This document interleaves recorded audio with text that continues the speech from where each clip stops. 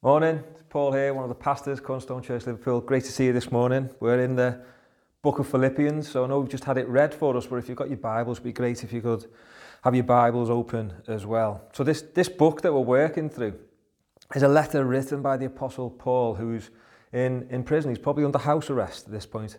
And he's under house arrest for proclaiming the gospel.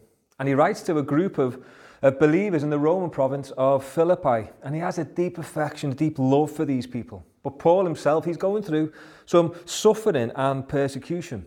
And he tells them in his letter that he has a joy in it because the gospel of the Lord Jesus Christ is being proclaimed. And his desire is for Christ to be honoured in his life and in his death. And his purpose is to live for Christ and to die for the gospel of Christ. And in today's passage that we're looking at, he moves from himself into their context. So look at verse 27 with me. He says this is the start of the passage. Only let your manner of life be worthy of the gospel of Christ. See, Paul's not sure if he's going to get out of prison. He may die. And what he's calling the Philippian believers to is to live lives worthy of the gospel of Christ. And actually he says here, behave as citizens worthy of the gospel. You'll see that in your footnotes if you've got your Bibles open there.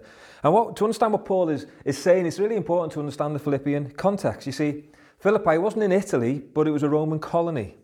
And as a Roman colony, it had an influx of retired military veterans, all loyal to Caesar and the Roman Empire. And as a Roman colony, the citizens of Philippi would have received a Roman citizenship. And they would have been loyal to Caesar. They would have got real pride in their status. And they would have been granted, as citizens of Rome, special privileges, special blessings. And they would have been expected, because of these privileges and blessings, to live in light of that, to actually live lives that displayed their allegiance to Rome and to Caesar. And what Paul is doing, he's taking that and he's lifting their eyes higher. He takes this context of citizenship and he says that they are citizens of heaven, children of God. That's what citizens of heaven are, subjects of the King of the universe, the Lord Jesus Christ. So when he says live lives worthy of the gospel of Christ, he is saying behave as citizens of the gospel of Christ. Live your manner in a manner worthy of citizens of the gospel of Christ. So what is the gospel? You see, the Philippians, they would have understood the benefits of Caesar and the privileges of Caesar. So let's just pause for a minute and just reflect on what Paul is saying when he brings the gospel in. You see, people, we have a purpose, we have a point. Our purpose, our point is to live in relationship to our Creator God. That's where the privileges and blessings are found for human beings. It's just common sense. He is our Creator, we are the created. But the first people and everyone ever since has rejected God.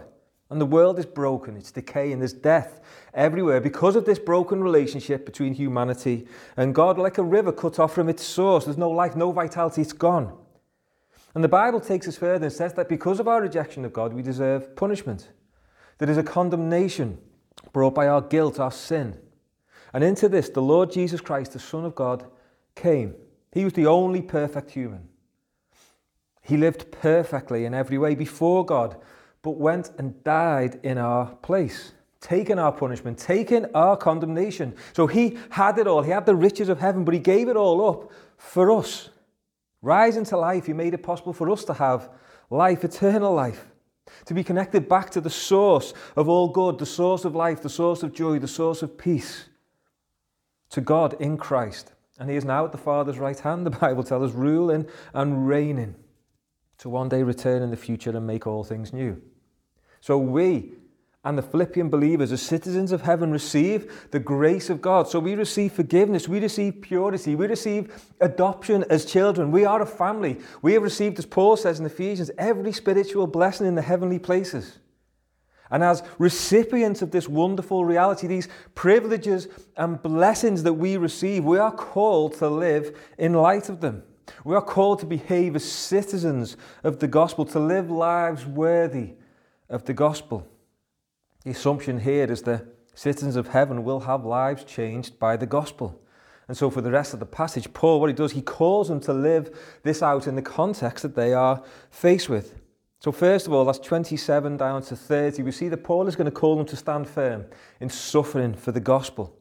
Let's read it together. Only let your manner of life be worthy of the gospel of Christ, so that whether I come and see you or am absent, I may hear of you, that you are standing firm in one spirit, with one mind, striving side by side for the faith of the gospel, and not frightened in anything by your opponents. This is a clear sign to them of their destruction, but of your salvation, and that from God. For it has been granted to you, for the sake of Christ, you should not only believe in him, but also suffer for his sake. Engage in the same conflict that you saw I had and now hear that I still have. Paul is clearly facing opposition and persecution. The Philippians are clearly facing opposition and persecution. So in verse 28, Paul says that the opponents, they have the potential to frighten them. In verse 29, he says that they're suffering because of their Christian lives. In verse 30, he says the suffering you face is the same one I faced. See, when the church was planted, Philippi, and Paul went about gathering these believers, we see it in Acts 16, Paul was beaten and imprisoned right at the start of their story. And now Paul is writing to them from being in prison for the gospel. Paul is saying that living for Jesus Christ brings conflict. As your lives are changed by the gospel, you're going to get pushback from the culture around you. As you seek to live lives of purity or within a moral framework given to us by God, you're going to push people's buttons. If you seek to live in the limitations that God gives, limitations that bring deep, deep joy, but limitations all the same, the people will react with anger and bitterness, physically or with words. People might feel an attack on their own idols or the cultural idols, maybe their ways of life or their self-expression. People want to have a freedom to express themselves exactly how they want. They want to push back against any external authority that tells them who they are and what life is. See, we might not get beaten like the Philippians would have for being a Christian, but it might affect our job prospects, our relationships, our friendships. It could affect us financially. You might get called names for living the way that God called you to, for believing that God defines who we are, how we best function, what it means for humanity to truly flourish, where true freedom is, what true joy is, actually what is good and what is bad. People are going to push back. And sadly, folks, some will actually hate you. So how do we live lives worthy of the gospel in the context of suffering? Paul gives them a few handles to step into. First of all, he says, standing firm together for the gospel in verse 27. Stand firm, hold your ground, even in the opposition. How do you do that? In the face of such pressure, in the face of such cultural pressure, in the face of such relational pressure, how do we do that? Romans 14:4 tells us that Jesus Christ enables us to stand. We have help from God himself. The video we just watched with the lady Curta from India, it's quite clear her courage and strength came from the Lord Jesus Christ. We are not to give up the truth. We are not to be silent on the truth because of the cultural pressure. We are not to be quiet just to blend in and make life easy. We are to stand firm in the truth of the gospel. God is real. God is truth. He defines truth, not us. Stand in his truth. And yes, we need to be humble and gentle and patient and gracious and loving, but we need to do it with a bold, courageous clarity and confidence. Cornerstone Church, we are to stand firm in the gospel truth. Second of all, he calls them to strive in verse 27. Strive together side by side. Strive for the truth with one mind given by God, his Holy Spirit. And this striving that Paul talks about, the image here is one of a contest of athletes on the same team completing a challenge. Or the phalanx, you know, when you get the Greek armies and the Roman armies, they would join their shields together in that square and they would advance slowly together, going into battle with their shields locked. And they would know if they turned to the left or to the right that there was people with them. And this could only be done together. It doesn't work on your own. Cornerstone Church, we are together. We are united in the gospel by the Spirit of the living God. We are a family. We are God's ambassadors.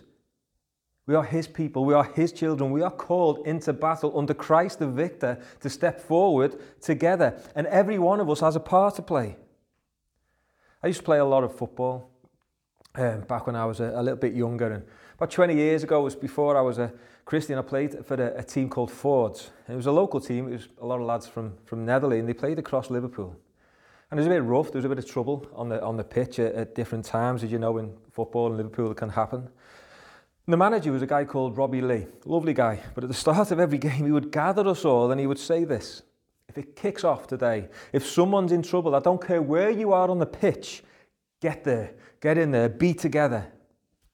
On one level, that really scared me. See, at the time, I was a geography teacher, and geography teachers, they're not renowned for being good fighters, I'll be honest with you. But also gave me a degree of comfort. See, if something did happen and I was caught up in something that I was having trouble dealing with, then I knew that people would be there. There would be strength in numbers. Do we see ourselves in battle together? Do we see ourselves standing firm and stepping forward for the gospel? Taking hills, advancing, the light of the gospel bursting into the darkness. See, it's by design that we don't do this alone. God's people are called to stand and step forward. Thirdly, we're called not to be frightened. That's what he says to the Philippians, verse 28. You see, the Philippians, all around them, there would have been power and all kinds of oppression around them. So the people around them, they had that power. There was the military guys, the ex-army guys. The power of Caesar was behind their opponents. So they would have faced the physical pressure of maybe beatings. They would have faced the social pressure, the economic pressure, the suffering. There would have been honour and shame issues. And it might not have been happening at this time, but it would have built up over the next 5, 10, 15, 20 years. And the word that Paul uses is frightened. It's the word that you see when wild horses are scared and they just run off in panic. See, fear and panic are contagious. I was told recently that anxiety in a system, a relational system, it passes very quickly spreads through it. Calm also passes through a system, but it does it a lot slower. Paul is saying, don't be frightened. Okay, but in the face of all this pressure, in the face of all this oppression and the power that the people around had, why not? Why not? And Paul draws their eye to God. He's, because you're on God's side. It's actually your opponents who have the real reason to fear. They are going to face the judgment of God, the eternal wrath, the eternal anger of God himself, and they're going to face destruction. These are chilling words that he uses. But you believers, you're going to go through judgment. You will receive salvation, taken by God through the Lord Jesus Christ to eternal life. And fourthly, he says there's purpose in suffering. Verse 29, just look closely at that verse. It says, but it has been granted to you, given to you. Wow. Given by God. See, your belief has been given to you. That's there in the verse as well. But also, your suffering has been given to you. Being united to Christ, like Paul, you will endure suffering for the gospel. But there is a greater purpose. He's saying there's no accident, there's no divine punishment here, but it's actually the opposite. God actually works his purpose out through the suffering of his people so that many will have life.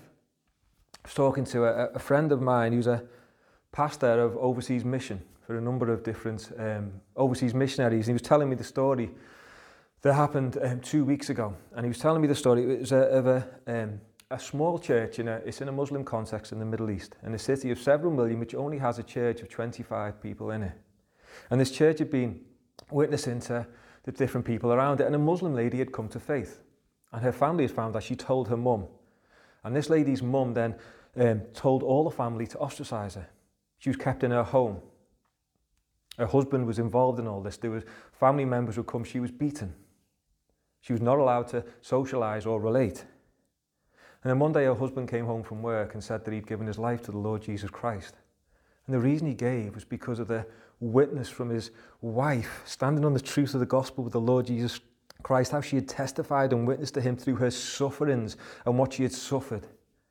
And this family was united in the gospel of Christ. You see, we are called to stand firm, to strive together, not frightened in our suffering, but to see the purpose for the glory of God and the good of others. See, then Paul, he moves on. He says, to live lives worthy of the gospel requires us to be united as a community, putting others' interests before our own. Chapter 2, verse 1-2, he calls them to a unity in the gospel. So if there is any encouragement in Christ, any comfort from love, any participation in the Spirit, any affection and sympathy, complete my joy by being of the same mind, having the same love, being in full accord and of one mind. There seems to be an undercurrent in Philippi of disunity in the church. Later on, as we make our way through the book, we're going to see some of that relational disunity. Possibly factions might be forming. And disunity is so dangerous for a community. It splits and destroys churches. Sometimes disunity can be for the right reasons. It can be. But more often than not, it's for the wrong reasons. Disunity, division, they weakness the witness of the church. It doesn't display the gospel of the Lord Jesus Christ, and it's a method that the devil uses to destabilize and derail God's people. So how can we have unity in the gospel? And I think verse 1 here that we've just looked at shows us. So when Paul uses these if statements, they're not questions, but statements that Paul assumes to be true. And what he's doing, he's drawing their eyes to God. He's helping the church see who they are. He's saying God the Father, God the Son, God the Holy Spirit, they are in perfect community. They have been for all time and always will be. And the blessings from that perfect community flow out to us and flow out from us. So the Christian community is built on and empowered by the overflow of the Trinitarian community. And so Paul says you have encouragement in Christ. The encouragement in Christ flows from God to us. What Jesus Christ has done, what Jesus Christ is doing is a source of encouragement for the Christian community. I don't know about you, but I just love hearing stories of what Jesus Christ is doing in people's lives. And I talk to people in my gospel community, and I hear how people are maybe just growing in their faith. There's one of the guys in the gospel community that I'm in who is actually reaching out to someone in his local area, and this guy just has a real passion and desire to know more. He's even making a friend sing songs to him, Christian songs to him, and it just stirs my heart as I hear those stories, thinking, wow, Jesus is just doing so much in so many different places. And these things, folks, they should be talked about. They should be shared. They should be celebrated. Look what Jesus Christ is doing. He's moving, he's working, he's acting in and through our lives. And there is comfort in love. God's strength in our weakness. The comfort of Jesus Christ's love for his church that he displays to us flows into us and flows outwards and is displayed in the church.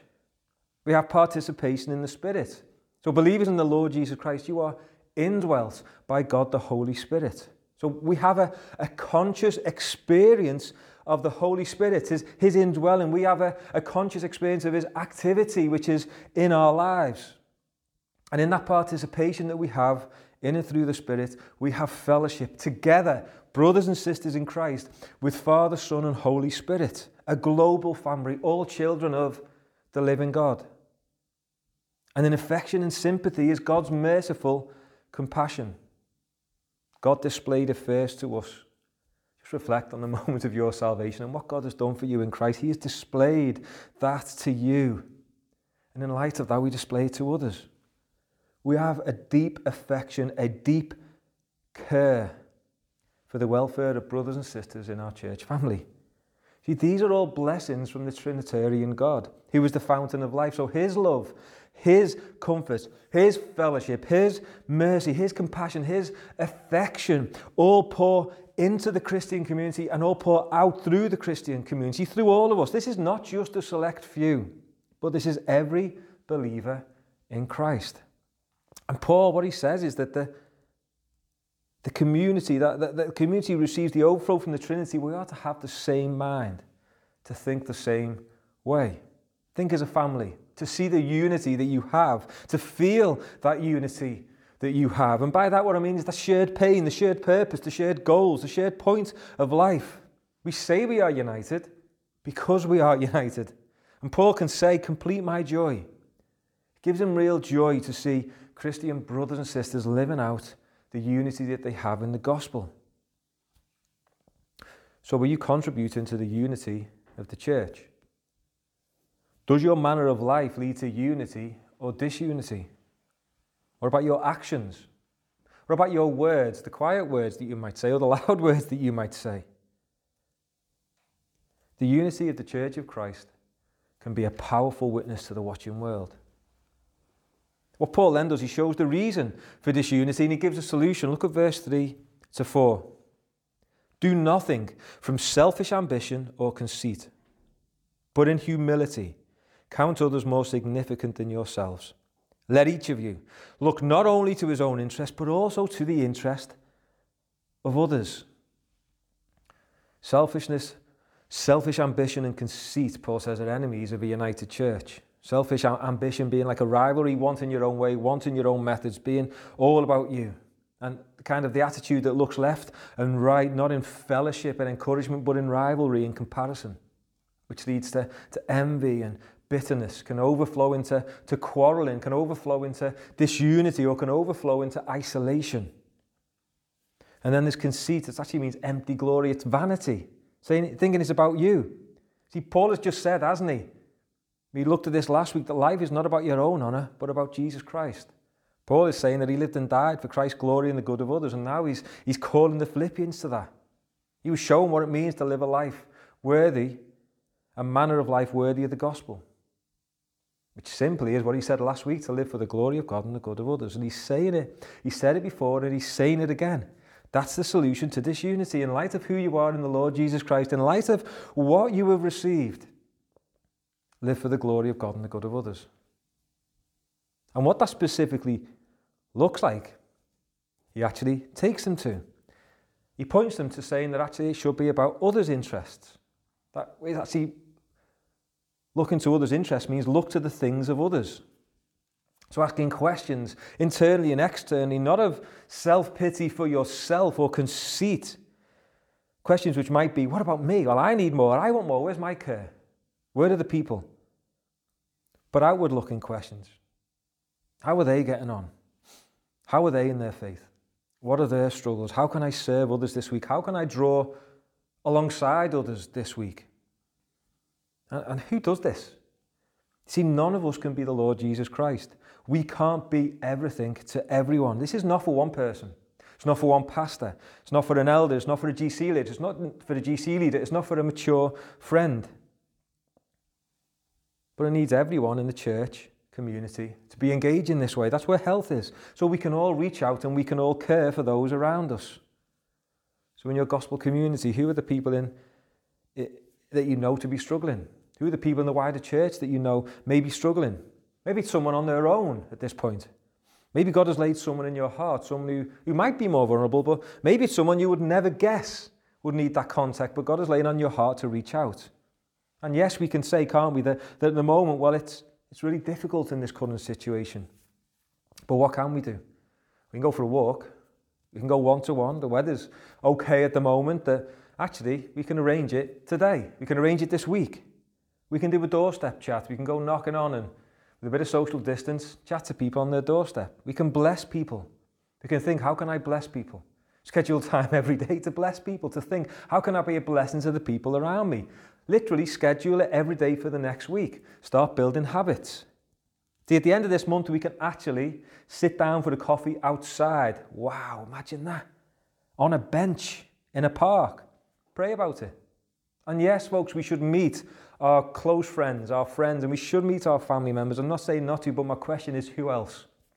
Who else? You spend time praying this week. Who is God bringing to mind? And don't ignore it. Don't put it off. What would it look like to put their things first?